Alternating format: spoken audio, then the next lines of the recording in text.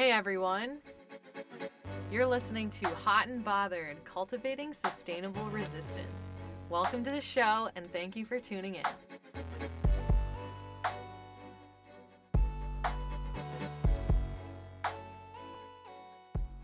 Today's show is titled Growing Our Roots, Environmental Justice Founded in Abolition.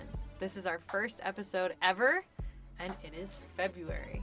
As such, we thought it would be necessary to kick off the show by addressing Black History Month and the roots of liberatory environmental justice. But first, let's get started by letting you get to know us a little bit better.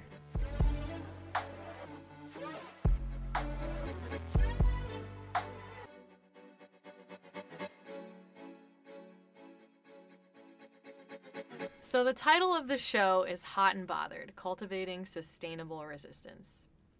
Because we are angry, we are concerned, we are very hot, and we want to explore the methods by which we are building a new future. We started Hot and Bothered because we're concerned youth staring the climate crisis in the face. We wanted to hear something covered on the radio that for some reason no one seems to be talking about or taking seriously. We aim to cover a broad range of topics related to environmental justice and climate change as they pertain to life in Columbus and the state of Ohio. Specifically, over the course of the next 12 months, we will hone in on the landscape of leftist politics and community organizing in Central Ohio and discuss the implications that these subject areas have for the future of our Midwestern city as the climate crisis progresses. For us, the climate crisis is the product of a multitude of intersecting justice issues. Here, we will share workers' stories, organizers' challenges, and interview people involved in the intersecting racial, labor, and climate justice movements.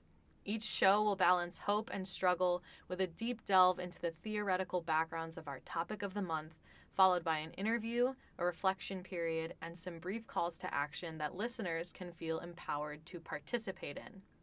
For this episode, though, you'll just get to hang out with us, your hosts, Vicky and Jordan. Lastly, we want to break down institutional barriers that historically have gatekept this knowledge. Our coverage of social theories, history, and the future will be discussed in a way that is accessible to all listeners. How does climate relate to the increasing severity of our local housing crisis? How does climate relate to our city's increasing demands for racial justice? How does it relate to abolition? How does it relate to queerness? How does it relate to mobility justice? And how does climate relate to literally every social issue we have ever grappled with? We're here to at least approach an answer to these questions, or maybe we'll leave with more questions, but either way, someone needs to be having this conversation. So we hope that you will stick with us to critically analyze these topics and join us in our daring endeavor to imagine a future that is radically different from the present.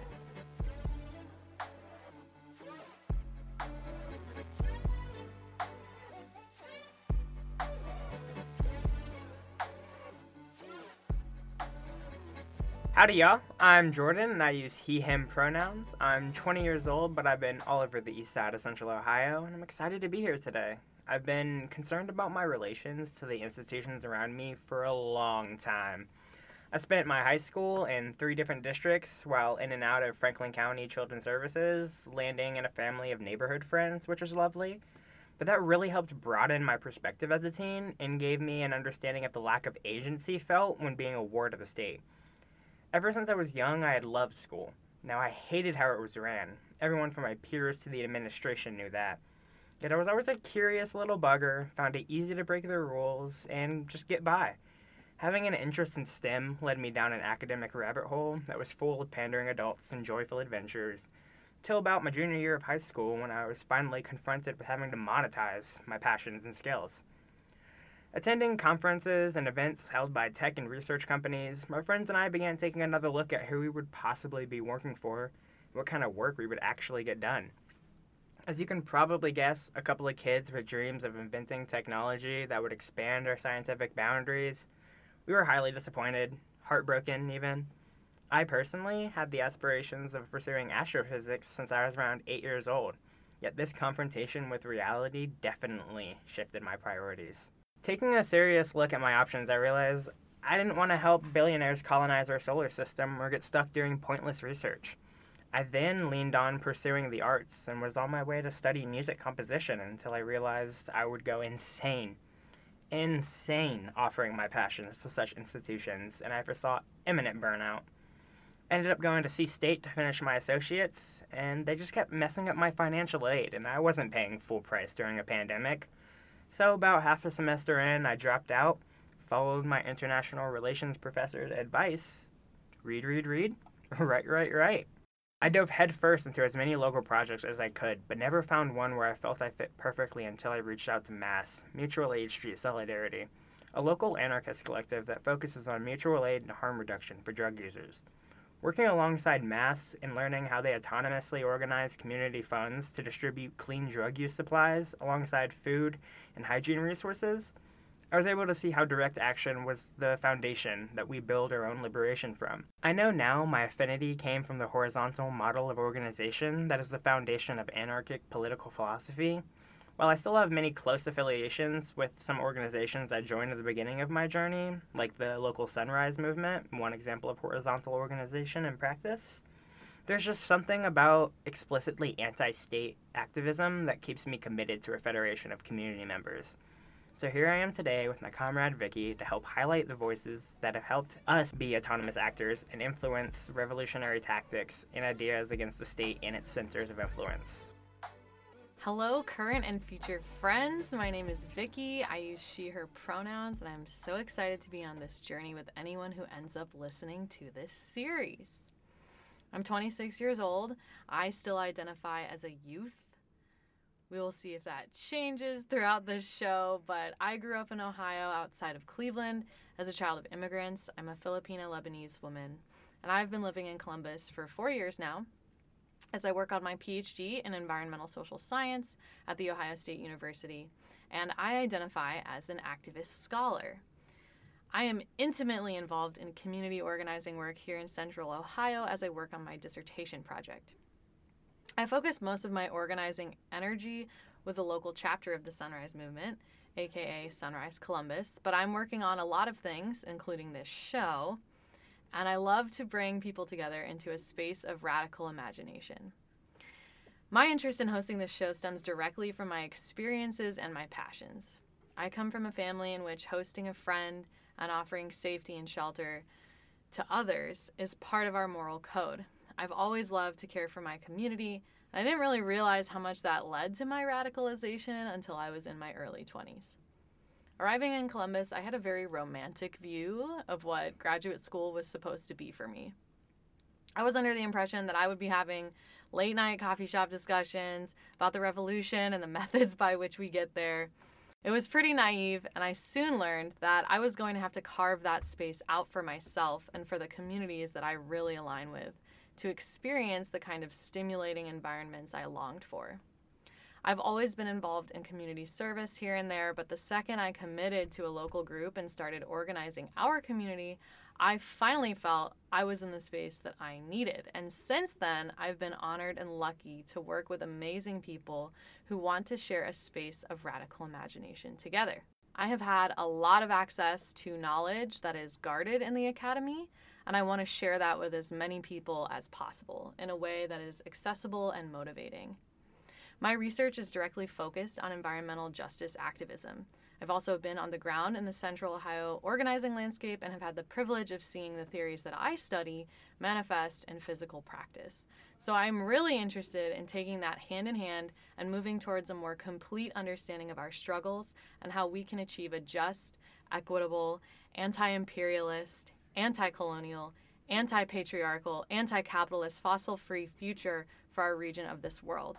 And I hope that while we work through putting the pieces together or unbraiding this tangled web, that we can catch glimpses of the future we want. So, Vicky, what kind of hardships do you think we're going to be facing with this project? Like, what kind of political, social, or institutional barriers do you think we're going to have to overcome, either aimed at the community at large, activists, or organizers alike? Yeah, I think that's a very valid question because we're going to be talking about things that are not super popular with a lot of people. Although I think are becoming more popular every day. So that's cool. On like the most basic level, I think we're going to probably run into some like outreach problems, like getting our message out there, especially because this is like a grassroots project and we don't have the kind of corporate budget that other shows might have to reach a wider audience, especially because we've talked about we will never take corporate sponsors. So that's one thing that we're going to face for sure.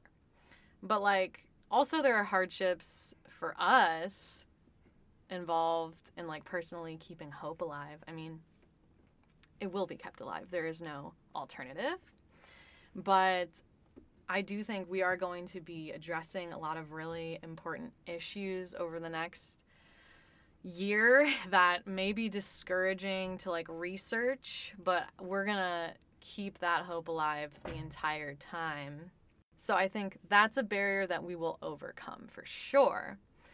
And I also think we're going to have to continuously revise how we make this show accessible. So like the longer we talk about theories, the longer we talk about history, like it can get complicated pretty fast. So I hope that we can make that a priority so that it's engaging and that it's accessible and it's understandable.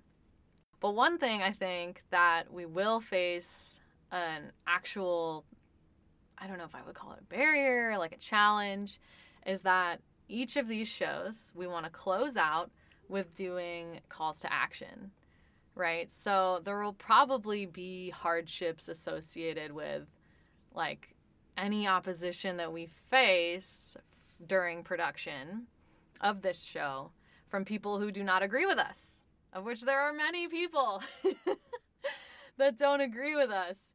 So we're going to be asking, or rather just informing listeners of things that you can do in your life here in Columbus, Ohio, to really support radical movement organizing.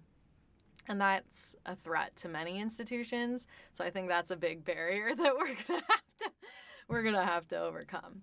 But that just means that we're doing our jobs and we're doing good work. So I'm excited for the challenges, for us to face those challenges and overcome them and build a more organized movement. Okay, I have a question for you, Jordan. Shoot. My question is, what do you think it means for us as the hosts of this show to be here right now on the airwaves recording this show? Like, what is the significance of us materializing our thoughts here in the way that we are hoping to? I think it's vital. I mean, looking at the historical context of past struggles, we are past time to save the earth. We are at the point where we need to be looking at mitigation and protecting our communities, and especially the most marginalized members. And that means being disruptive to the powers that you mentioned that be at every chance we can. It's like important for us to be taking the on-the-ground experiences that we have as organizers and community members in general, and growing those networks horizontally, and to make sure that we're not punching down when we're looking for members or when we're critiquing the communities that we're in. Because this movement, for a sustainable future, needs sustainable activity going on it. And if we weren't here with our hope and our passion, there is no guarantee that there would be a future. Yes. I love it. I mean, we're not like saving the world, but we're laying a foundation for sure. Okay, so Jordan is going to lead us into this section telling us all about abolition. So Jordan, go off. Tell us all about abolition. What is it? What does it mean? Well, first I'll start with the George Floyd rebellions of 2020. That put the topic of police abolition into a lot of minds of youth around the world. Autonomous actions taken during that summer helped forge networks between people who have been struggling against police brutality for years, and those who don't see a future, or a sustainable future especially, in the status quo. Simply put, abolition is the process of putting an end to an institution or practice, My use of the term abolition is rooted in the Black autonomy tradition that grew out of the settler colonial slave diaspora. By settler colonial slave diaspora, I'm specifically talking about the extraction of indigenous people from Africa due to the slave trade, being forcefully placed in the Americas and forced to do labor that benefited colonists settling in Native American lands. Most repeated historical conceptions of abolition come from the call to end the disenfranchisement of black labor and put an end to slavery. But the on-the-ground call for abolition was aimed at the white supremacist society and political movement as a whole. The war against white supremacy hasn't ended. We continue to see indigenous peoples and cultures genocided, POC and queer bodies harassed, killed, and thrown away. Generations before us understood that surviving in the United States meant forced assimilation. For children born into the diaspora, some of us have seen our own parents' attitudes and self-determination falter and crumble before our youth. With the concept of police abolition gaining traction, it was just a matter of time that tactic of abolition was applied to all oppressive forces that plague us. Prison abolitionists, both in and out of detention, have been calling for us to collectively address the police's role in the continuation of slavery in our penal system. The abolition of ICE detention centers, jails, and prisons in action means dissolving our current institutions of detention, making collective space for networks of care and rehabilitation. That logic extends to the point of contact community members have with the law, where most civil liberties are broken and go unreported and uncorroborated. It's important for me to note, institutions at this scale of the police and detention centers are not just dissolved, but dismantled from the bottom up by autonomous actors. But while pursuing an end to all state-sanctioned violence, more than anything, we must be working in a way that makes institutions unnecessary.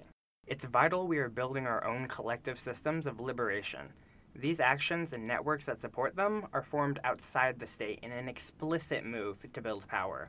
By investing in these systems of dual power, we gain the capacity to create new social institutions that are founded on community care. We must be confronting the on-the-ground struggle that our current economic model demands us to engage in. And by current economic model, do you mean capitalism? Absolutely. The conditions that a capitalist economic system demands are just plain unsustainable. Having rigid hierarchies and theorized unlimited value growth makes it almost impossible for those with capital in the 21st century not to perpetuate the patterns of centralized accumulation and unsustainable land stewardship. Centuries of colonialism and racist economics and social policies have privileged certain classes and social milieus with the capability to accumulate capital and structure their methods of economic growth before most of us have had a chance to engage. But if we want to champion sustainable communities and lifestyles, we need to escape the rat race. We must consider our soft and hard power as community members to better our own conditions, breaking down the walls that suffocate us. The new political and social institutions we create will determine how we facilitate this trade and management of wealth and clout. For this reason, we have to have these discussions and create new economic models and theories. Yeah. The current economic models would not seem so permanent if not for the state's relentless efforts to protect them through modern state institutions, such as the police, the military, the Department of the Interior, and the National Endowment for Alleged Democracy, which, if you are not familiar with, you should check out the Congressional Dish episode about it because it's really good and it'll blow your mind. But anyway, back to abolition. Abolitionist autonomous actions are the catalyst for our collective imagination for liberatory politics. A lot more people are waking up to the role of economics in our political lives, and more importantly, swallowing the pill that the personal is political. When we choose to allow multi-unit housing to go empty for months because landowners want to exploit land as a capital asset, we're going against the vital substrate of all existence, negating the fact that we belong to the land, not the other way around. When we contextualize how the police function to secure the neoliberal and colonial attitudes of the state, we are explicitly subverting the state's ability to demonstrate its soft power over our psyche. But to continue our struggle against the prison-industrial complex and military-industrial complex, we must come together against all forms of domination. Our struggle for a sustainable future has no border, no matter how many billions of dollars nation-states will spend in attempt after attempt to legitimize them. The ecological crisis we're experiencing doesn't care about profit, and neither can the collective institutions of our future. As William C. Anderson said in his book, The Nation on No Map, Black Anarchism and Abolition, quote, "As I confront ideas about nation building and or trying to use or reform state power, I ultimately want to encourage others to take abolition and apply it to borders, nations, and states," end quote. They go on by, quote, "envisioning a nation that doesn't need to be a nation and that doesn't need to be on a map because it knows borders, states, and boundaries cannot accommodate the complexities of our struggle," end quote. We have been barely surviving for too long and we're running out of earth to fight over. It's vital we fight in ways that aren't reproducing oppressive structures. Our means must be justified in their own right to create a sustainable and just ends. In Modern Analysis of an Anarchic Thought, video essay Daniel defines, quote, "Anarchy is both individual and collective freedom to develop our full creative capacities, constituted through equality of structural power and the eternal principle of human solidarity. Such a society is not then a state of unrest, but the condition of existence in which humanity can determine for themselves what sort of future they wish to inhabit. Free of direction from some dominator class, instead carried forth by their own motivated wills. If this society has been explained to you as a state of chaos, understand that only your rulers wish for you to think that a society without domination, a society in which you are in control, as chaos," end quote. Now sit with that for a second. If you can perhaps think that, sure, if I was in control, maybe I wouldn't do so well for that long, or maybe not at all. But understand that line of thinking applies to our current system, one where you have the capacity to accumulate power or signifiers of power, capital, money, and only you. That is what we are attempting to escape. What we posit through anarchic frameworks is creating dynamic social conditions where the checks and balances of our political governing systems can be self-sustaining, not in a passive way in which we tout the party line or mass line to uphold the status quo, but one that is legitimized through the constant and active participation in societal efforts. We're coming together to increase the capacity of everyone on this earth to have an impact on their material conditions. So, if upending white supremacist political institutions in their entirety means we must abolish our contemporary political governing structures, so it goes. Hopefully, over the course of our time together, discussing and acting out our future, we can forge a unity and an understanding that knows of such liberation. And I love that we get to have this conversation so early on and setting the foundation of our time in this show, because we really do need to be thinking very broadly about what abolition entails. Like, most people just think it means to get rid of prisons, but the ideology is so much deeper than only disappearing one of the many facets of this huge system that works to oppress us. And I also love the quote that you use, because it demonstrates that what many people have been taught about an anarchic society is that it means chaos. But that's not what it means at all. It's just something that we've been taught. I think the most harmful thought is that this is not chaos that we are currently living in, and that we have some sort of order with our current political institutions, but we don't. We have the illusion of order born through complicity. Yes. So that's a little primer on abolition, but now we're going to shift to talk about environmental justice. So why is abolition foundational in our discussion of environmental justice? In America, I think it's vital because we talk a lot about freedom and liberty without defining why or how we liberate ourselves, and it leaves a lot of us questioning just how free we are. When our food and energy supplies are being disrupted and devastated by corporate interests, how can we claim liberty? The lack of community ownership and input, coupled with the erasure of native knowledge and sovereignty, which has left our soil damaged and has had demonstrable effects on our mental and physical well-being, how can we preach freedom? When communities suffering from decades of old racist zoning codes and regulations are forced to compound the stress on our youth by explaining carefully how to engage with law enforcement, because any engagement could lead to a loss of life or mobility. We must be centering discussions of actions with felt impact in our community. There are so many intersectional, oppressive forces that the previous colonial leaders have left for future generations to handle, And it's becoming more than apparent that those who have been hanging on to that colonial institutional power have no will to put in the work of changing it. With those oppressive forces working overtime on our marginalized communities, we need to be increasing the capacity for self and communal sufficiency. So we can't talk about environmental justice or liberty without first talking about abolition. Thank you so much. So next, I'm going to talk a little bit about the environmental justice movement and where did it come from and where's it going.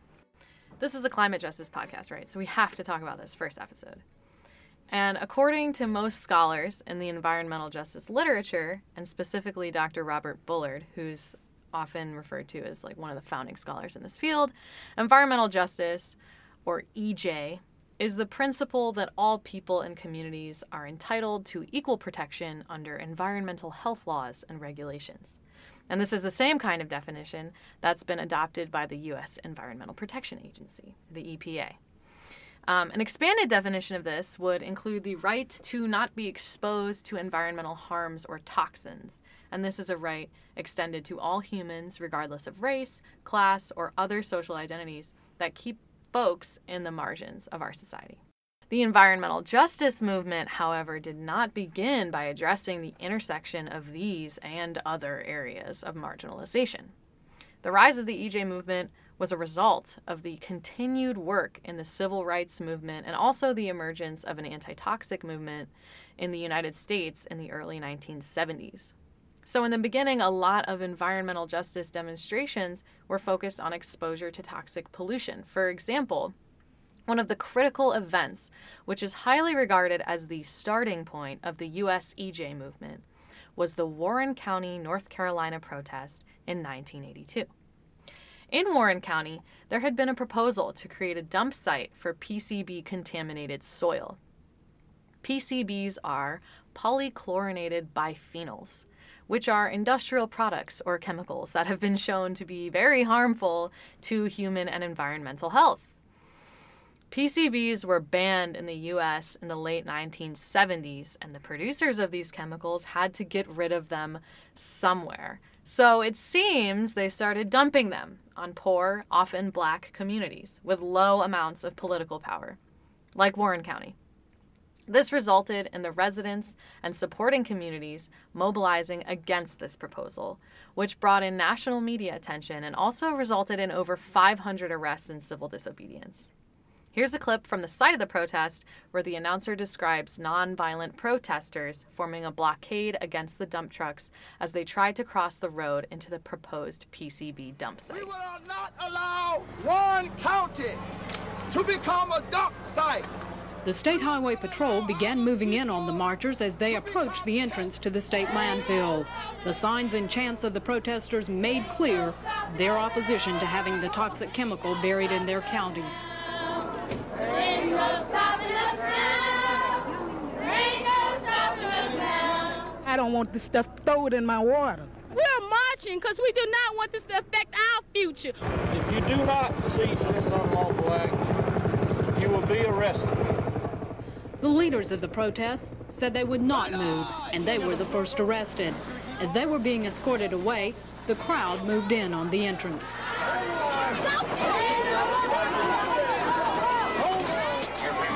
Many of the marchers then sat in the road, and the patrol began arresting them and placing them on a jail bus. We were hoping that we were going to have, of course, just a protest, but you witnessed the fact that there was an attempt to obstruct, which we simply could not allow to continue. We feel very confident that we built a facility that is going to work the way in which it was intended, and we intend to just carry this project out to its completion. So in 2012, residents from Warren County actually acquired a historical marker for this site and held an anniversary celebration in which Reverend Ben Chavez, who was principally involved in organizing this protest, was present to give a speech addressing the significance of this moment in history, which included a forewarning. PCB is polychlorinated biphenyl, one of the most carcinogenic, one of the most cancer-causing substances ever produced by man. It's man-made. It's a residue. It's a runoff. It's a byproduct. There's something wrong with concentrating PCB, even in the best scientific landfill. All landfills eventually leak. Thank God it has been detoxified. But we still have to raise the question, why the toxification in the first place? Why?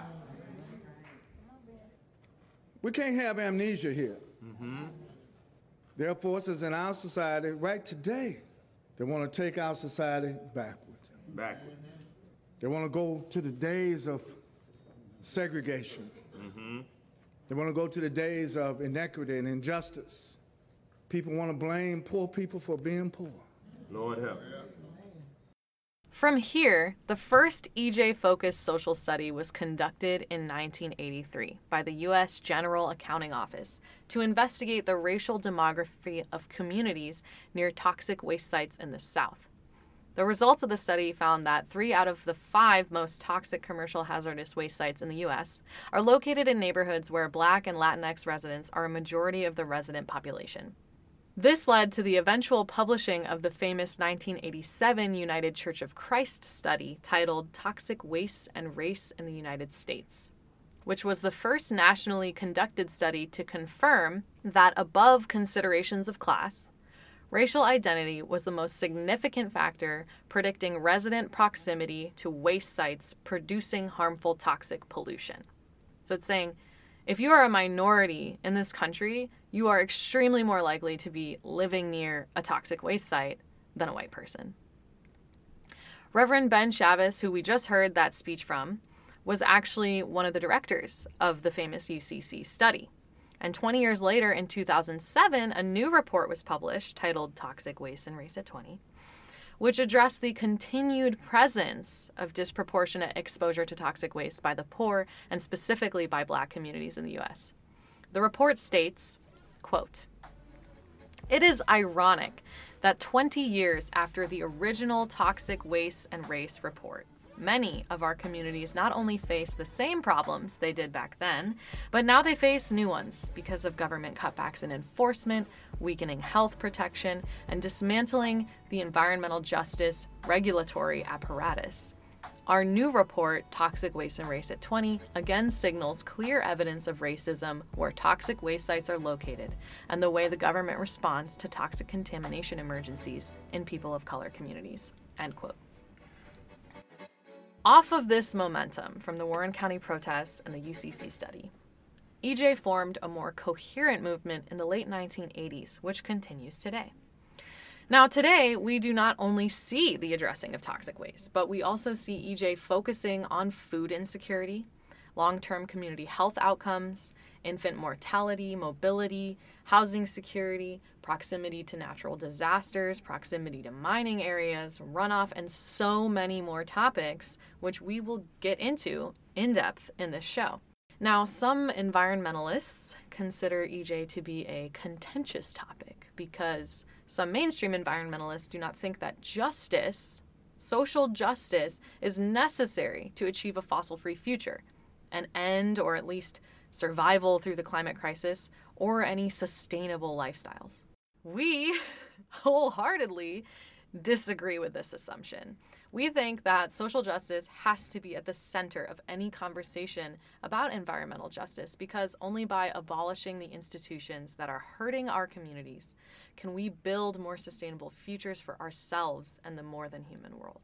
In the past, too, there was quite a lot of pushback in the beginning of the EJ movement about race being the most deterministic factor of proximity to pollution, with many scholars in and outside of academia claiming that actually class was the determining factor of proximity to toxic pollution.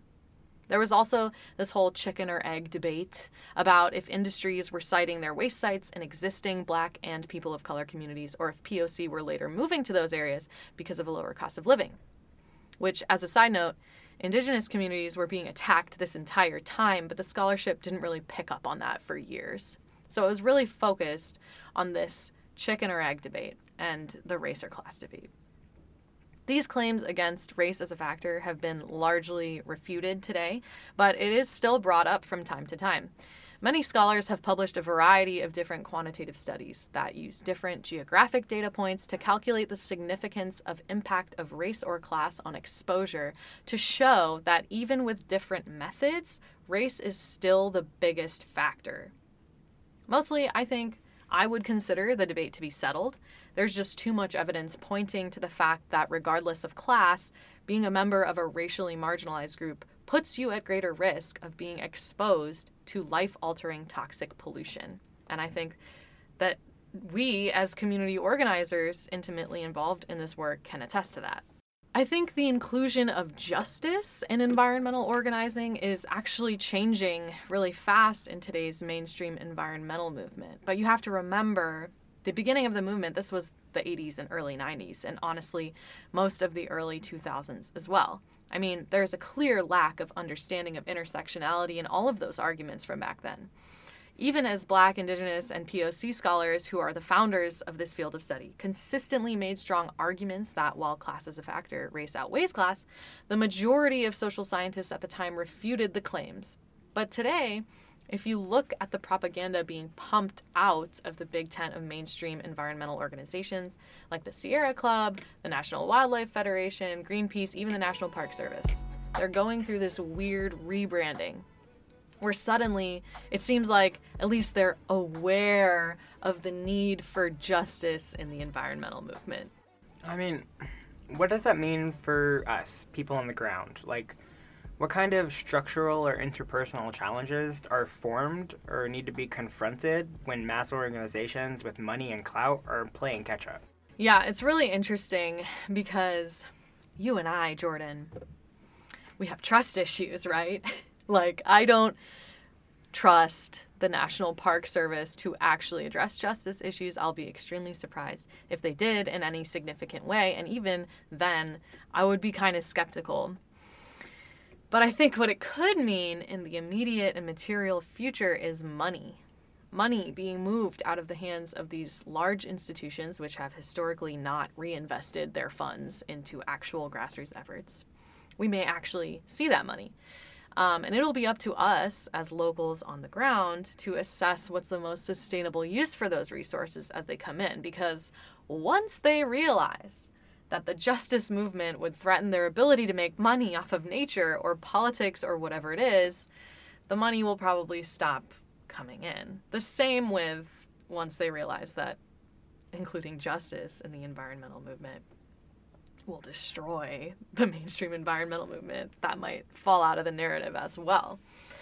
And in terms of relationships with those organizations, I would say that as long as there is no formal obligation to provide or do anything in order to access those resources, it could be really beneficial to smaller groups, because once you enter into formal agreements about, like, this money will be used to accomplish this goal, you have to publish a report on it, you have to reapply for these grants to ensure you can keep your organization alive forever and ever, then the grassroots organization has been captured.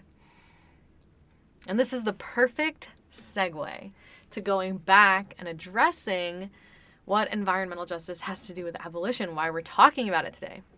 For one, environmental justice and the climate crisis are two topics that we will discuss at length throughout the show. And we cannot talk about those topics without grounding ourselves in the principles of abolition and liberation. As Jordan mentioned earlier, abolition in general is the ending of an institution or practice. And most commonly in the United States, abolition is discussed in reference to the prison industrial complex. But there's much to be said about abolishing other violent institutions, which we would define as institutions that can exert physical or psychological violence against individuals and communities in an effort to force social control onto those communities and benefit the institution. Usually, this looks like the state or the private sector or their offspring screwing people to make a profit. This is broad, and it would include many of the institutions and their extensions that we often find ourselves operating within, such as any of our governmental institutions, detention centers, even public schools, and yes, our economic system of capitalism. In order to achieve environmental justice, which is both a process and an outcome, we need to live free from harm of toxic waste with access to the material resources needed to survive, while assuming a mutually beneficial stewardship with the natural world. It will require the abolition of many things, including the abolition of fossil fuel extraction, which means the abolition of capitalism and the processes that protect it to achieve this goal. I love to hear that, because to actively fight for land stewardship starts with questioning the roots of our aforementioned trust issues. In our current position, we cannot afford toxic cleanup when conglomerates and subsidiaries have no budget for aftercare, ravage the well-being of our bioregion to exploit the resources and labor. We lack community-based investment programs that are purely focused on redeveloping a built world to meet the ever-expanding needs of our community members. If you consider our municipal agencies, who are kept in lockstep by local capitalists and landowner-owned NGOs and staff, the political body that is up to the task, then we have a lot of work to do. And that's why we're here.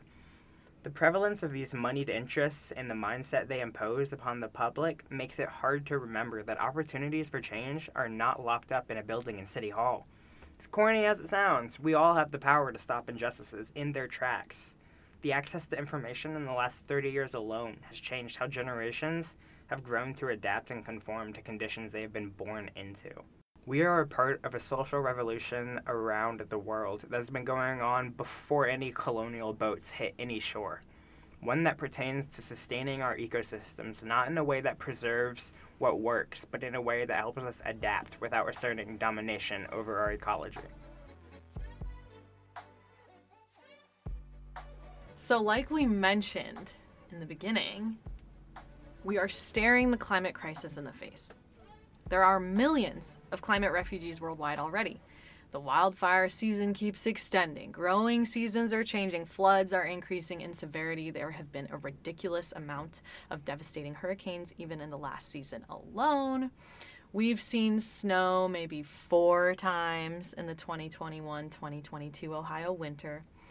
And yet we still like to pretend that we're not going to feel these effects in the Midwest. This is simply not true. Lake Erie is already suffering from severe algal blooms, and our climate is changing in a way that's forcing native plants in our region to move north. We're experiencing heat waves and increased rainfall every year. The crisis is here and now, and we need to get ready for that. We need to organize our communities because we know that the state will not protect us as long as it is rooted in protecting white supremacy, settler colonialism, and global neoliberal capitalism. But not only that. Yes, the crisis is here. But here in Columbus, in Ohio, we are in a pretty strategic location to deal with the impacts of the climate crisis. We don't live in a natural disaster corridor like our comrades in the southern U.S. or on the coasts.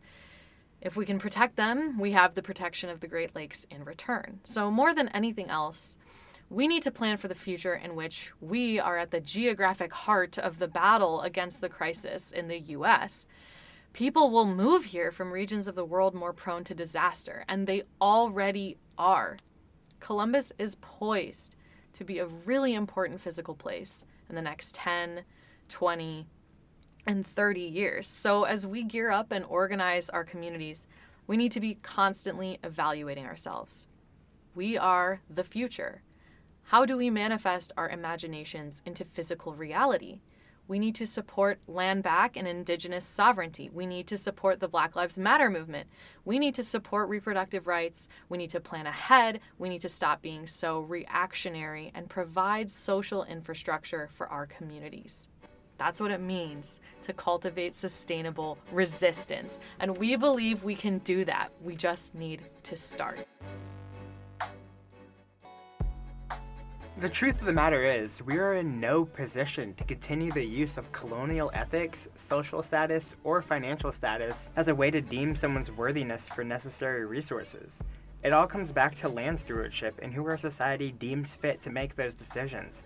We cannot be scared of our innate power as human beings, but instead embrace it and how we can change our built world. When we collectivize our power, we can no longer be out-organized by moneyed interests. Sustainable social and political infrastructure is built through grassroots efforts, and our elders have been putting in the work for generation after generation, and against all odds.